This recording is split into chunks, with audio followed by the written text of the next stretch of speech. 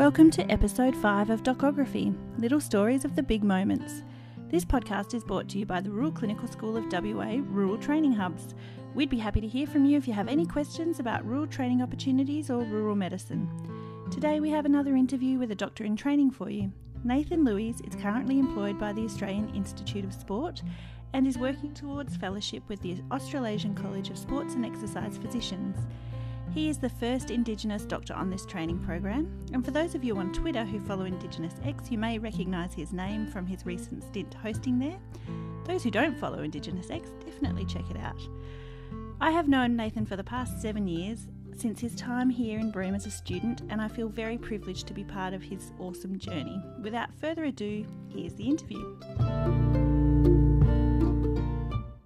Welcome to Docography, Nathan. Can you tell us a little bit about yourself, who you are and what you do? Sure.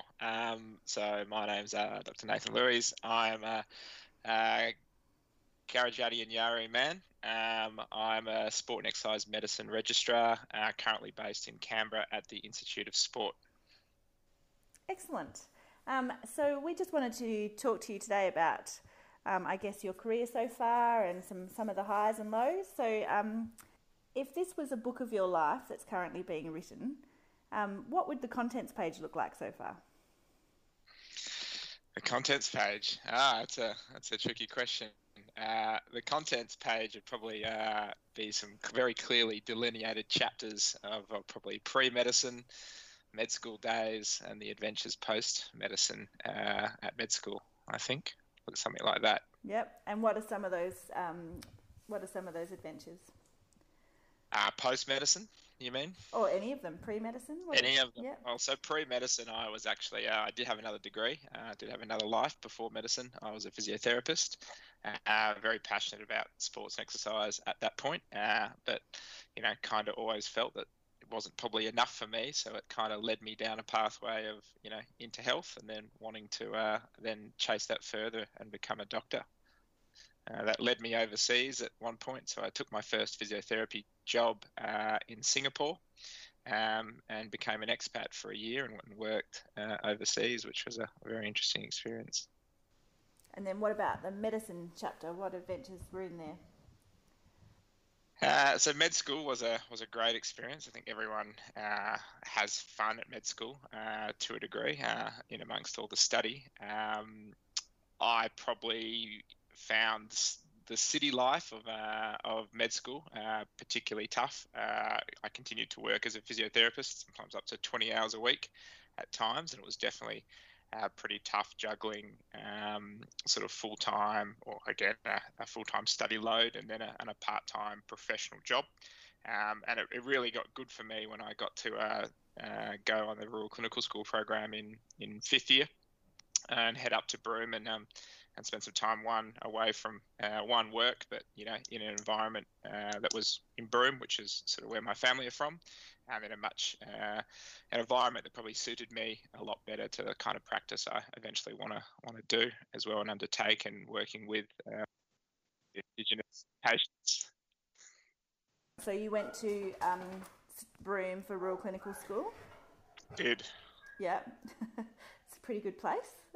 It was a great place. It was easily the best year of med school that I had. Most fun, probably the best hands-on practical learning. I think I, really was able to get some great hands-on experience that I just don't think you get sort of doing medical school in the city, to be honest. And then in your post-graduation adventures, what have you been up to so far?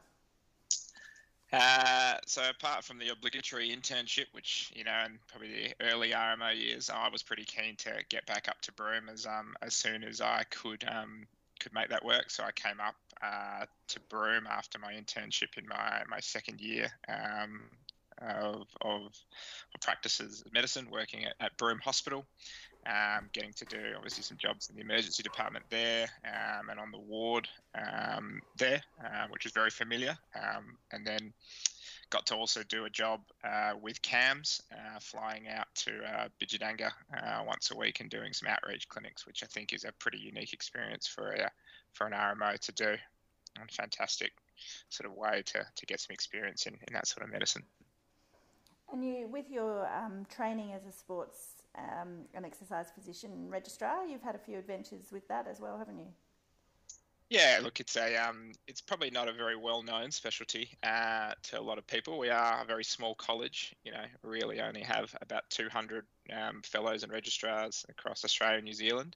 But obviously, it's as a new specialty as well. We obviously do spend a large portion of our time looking after sport, which is obviously part of the title, which does allow us to travel and take us to weird and wonderful places, as part of our training. And I've been very fortunate working with some sporting teams such as Cricket Australia. It's taken me overseas, working in sort of India, Sri Lanka and South Africa most recently on cricket tours. And they're great experiences, not as glamorous as everyone thinks they might be.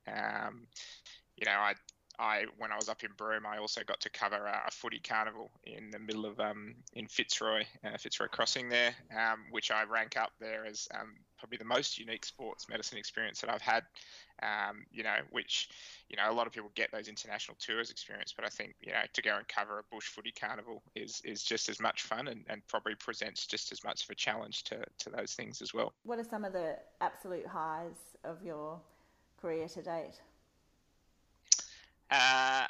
The thing I'm probably most proud of is obviously getting into training. So I got into training first year I was eligible, PGY4, and I am Australia's first Indigenous sport and exercise medicine trainee. It's been a long journey, and again, it's always tough sometimes to be the first of something, but very proud of that. So that's a highlight for me. And then obviously being able to combine that now with, my passions in medicine, which are sport and exercise, with then drawing into that an Indigenous health theme and combining the two, we're kind of creating a bit of a niche that previously hasn't been done before, and trying to increase the awareness and the standards of that particular aspect of Indigenous health. So that's probably the main one. And what are some of the biggest challenges you've had so far?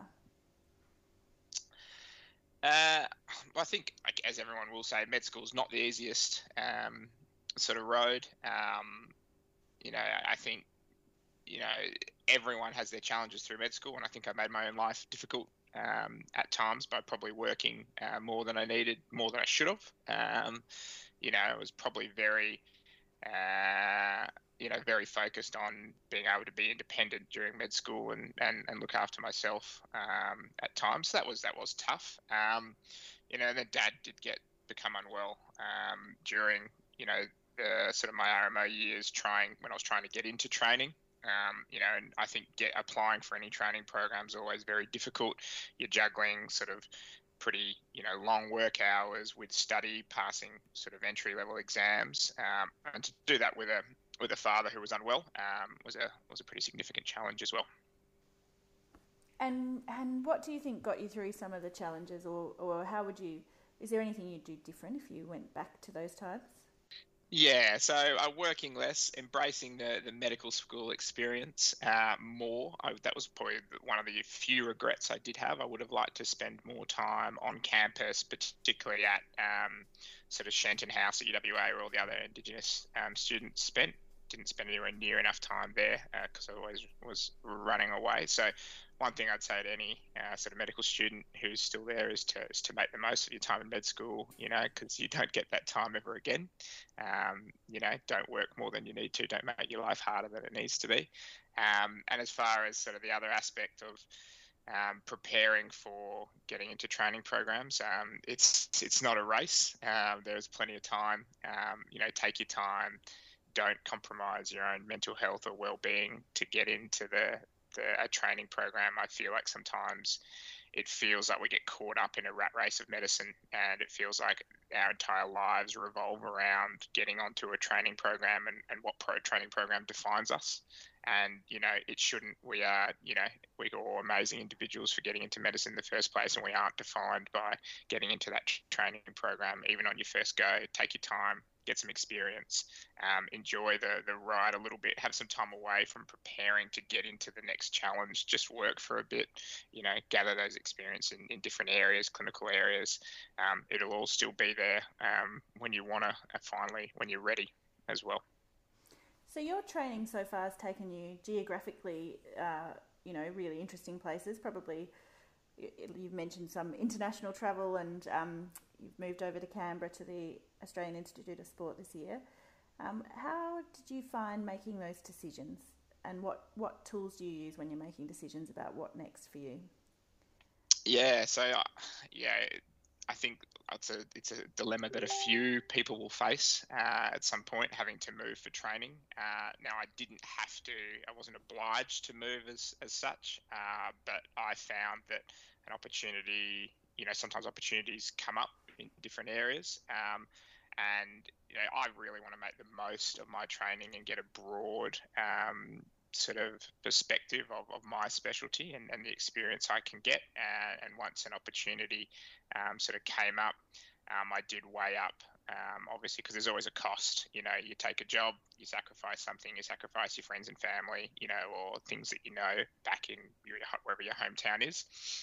So, making that, being aware of the opportunity cost of it all is something to note. But I think, to get that varied experience, sometimes we need to step outside of our comfort zones. And I've always been someone who's not been overly daunted by the fact of being put out of my comfort zone. I think that's the way we learn best, and we've got to make ourselves being, comfortable with being uncomfortable sometimes. And certainly moving into state has certainly done that for me. And like I said, the world of medicine exists outside of your hometown. The world of medicine exists outside of that, your home hospital where you've trained, where you're comfortable. And I really encourage everyone, if opportunity does arise, if you do have, great networks, that's the other thing, to segue into that, the more you can network and the more you can sort of have these contacts, the more these opportunities present, and you have these opportunities then to be able to step outside and make yourself uncomfortable for a while. And again, it is only transient. It does go away, but it does present you with an ability to learn more, get more skills, gain a better perspective of medicine and life as a whole, which I think is important for us as doctors. So there's a few new words coming into our language thanks to coronavirus, and one of them is pivot, which it's not a new word, but the way we use it I think has changed a lot. So you went into an Australian Institute of Sports job in an Olympic year, and yes. Then came a pandemic, and there was this massive pivot. Can you tell us a little bit about that? So that was why I took a job at the Institute of Sport in 2020 with a hope to do some work in and around an Olympic year. Obviously, wasn't really expecting a global pandemic to sidetrack that, and subsequently the AIS was shut, and we've all been working from home. Given that I didn't have a lot of sort of social contacts in Canberra itself, I decided to head up to my girlfriend's place in Mackay in North Queensland prior to the borders shutting. So I've been working from home as such in sunny Mackay at the moment, which has been a very unique experience practicing medicine. I guess, from behind a computer. I look after the basketball program at the Institute of Sport, so I still have a cohort of athletes that I am responsible for, but I've transitioned as such into a telemedicine or a telehealth type doctor, which has been a new experience for me, and then I guess it's also allowed lots of, I suppose, downtime from clinical work, which has allowed me to focus on the other aspect of stuff that we get to do in medicine is focus on research projects, policy and creation of guidelines, which are an important part of our work too.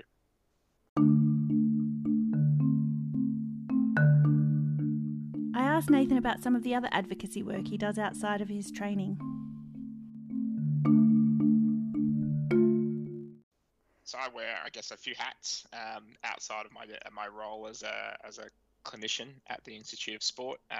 One of the things I'm very passionate about is, I guess, Indigenous health, and then the different branches of being able to improve access, improve care standards in that sort of domain. So I do some work. Obviously, I'm a member of the Australian Indigenous Doctors Association as well, and obviously as an advocate for trying to improve some of those health outcomes. I think, I'm very privileged and have a position where I do have a lot of great access to be able to be a voice for advocacy for that area. Very recently I've had the opportunity to take over Indigenous X on Twitter for a week and host that for a week, which is a platform which sort of gave me access to 55,000 followers for a week, being able to basically spruik any messages that I've wanted to, which also led to being able to write some pieces like a piece in the Guardian as well, talking about it's very specific to our specialty as such, sport and exercise medicine, but I think that's a great specialty that it's kind of got the wrong impression by everyone. Everyone just thinks we deal with elite athletes, but really we're there to deal with musculoskeletal issues of every person and keep people moving and active. And we know the benefits of exercise across multiple different sort of chronic diseases, both prevention and treatment. Is integral, and there is some great evidence around that. So being able to be an advocate for improving sort of the rebates, or attempting to improve the rebates to allow us to run bulk billing clinics for our specialty, which again would improve the access of to our specialty, for our specialty to people to again better manage chronic disease in Australia. I think is something that we all should be doing, but I feel like I said, I'm in a very privileged position to be able to do in my role as well. I would say from my experience with the Australian Indigenous Doctors Association that it's probably one of the most one of the best examples of mentorship going. So have you been involved with them from early days in medicine? So again, back to my earlier points, I was invited to lots of things in my early days in medical school and never found enough time to get along, being too busy work and that sort of stuff, and really only got involved with them in my probably final year of medical school, and then throughout my sort of early junior doctor sort of training.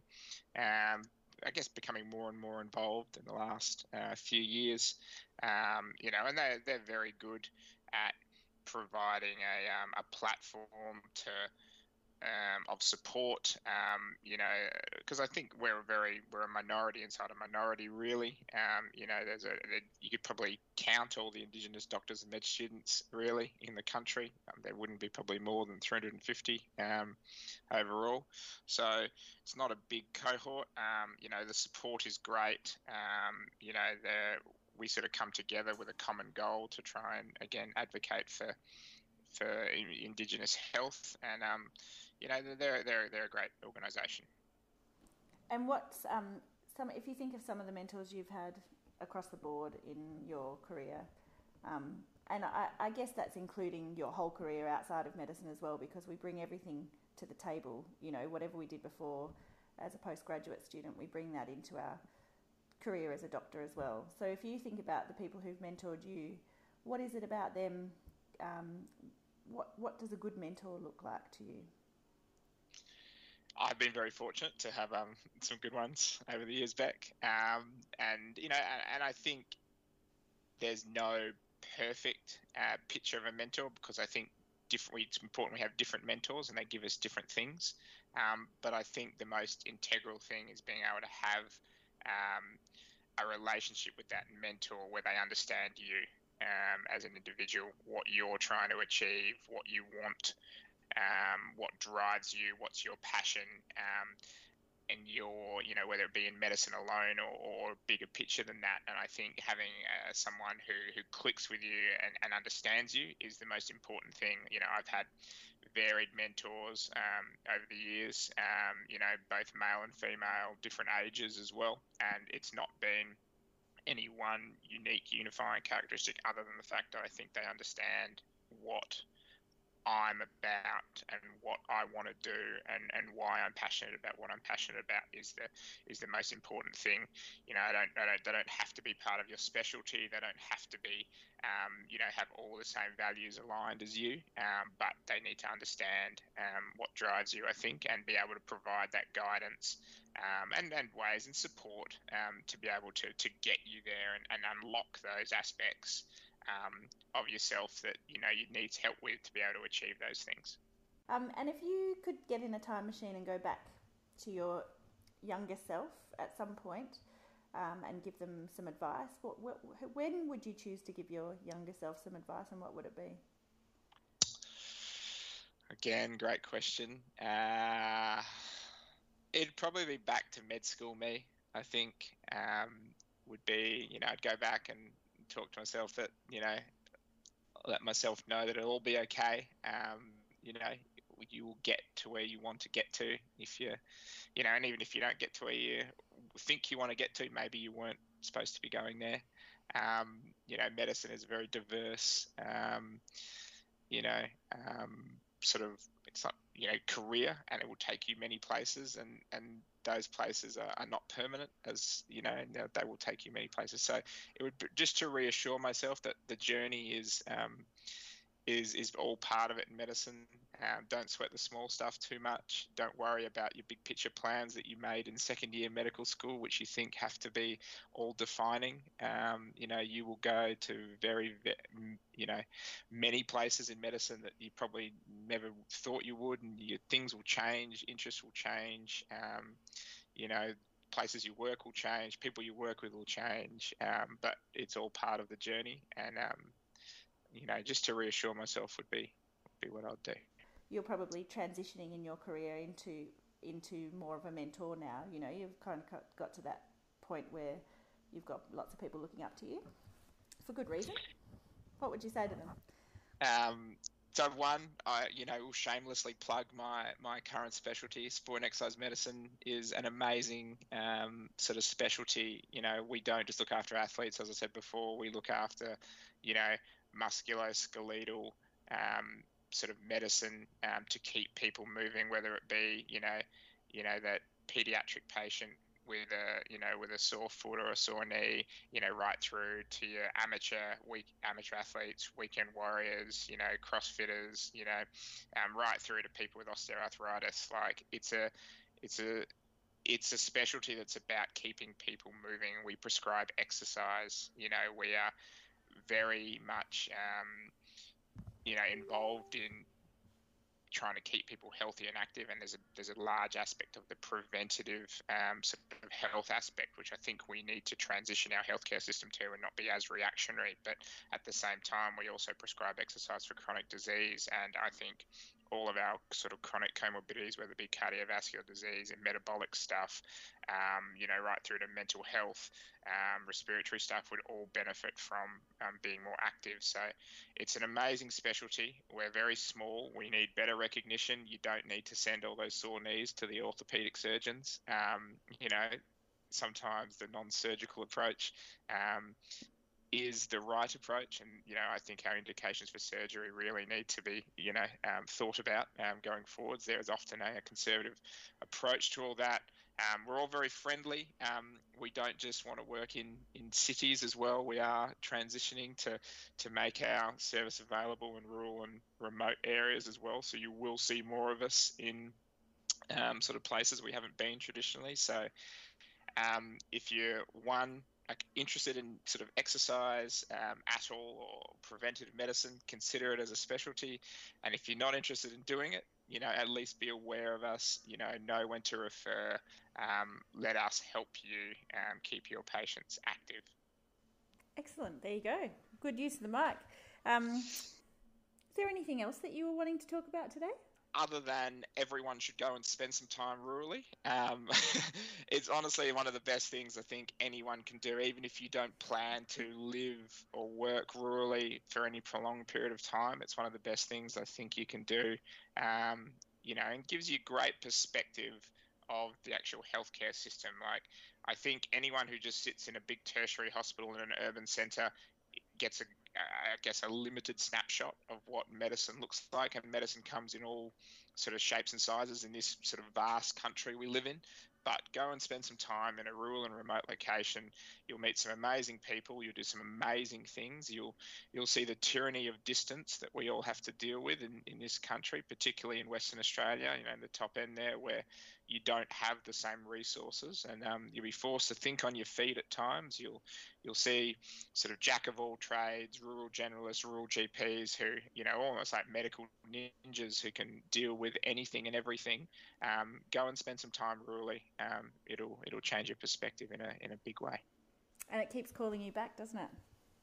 It does. It does.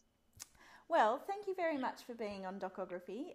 It's been a particular pleasure for me to talk to you, and I think that you're on the way up in medicine. I think the people who are listening to this podcast will see a lot more of you and say, "Oh, I heard this guy when he was the registrar at the Australian Institute of Sport." So I think there's exciting things ahead, and it's a real pleasure to be part of your journey, Nathan. Thank you very much. Thank you very much for having me, Beck. And you were definitely one of those mentors that I was speaking about today. So I appreciate all your help throughout the years as well.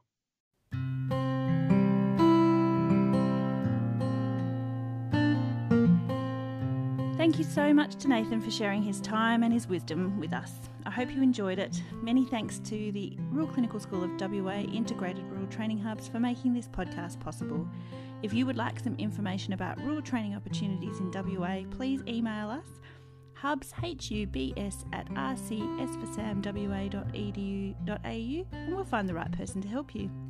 If you have some suggestions for future episodes or feedback on the podcast, please email docography, docography@rcswa.edu.au. The next episode will take us south to Albany, where we'll hear from Dr. Matt Coleman, psychiatrist, academic, commissioner, father and farmer. Not necessarily in that order.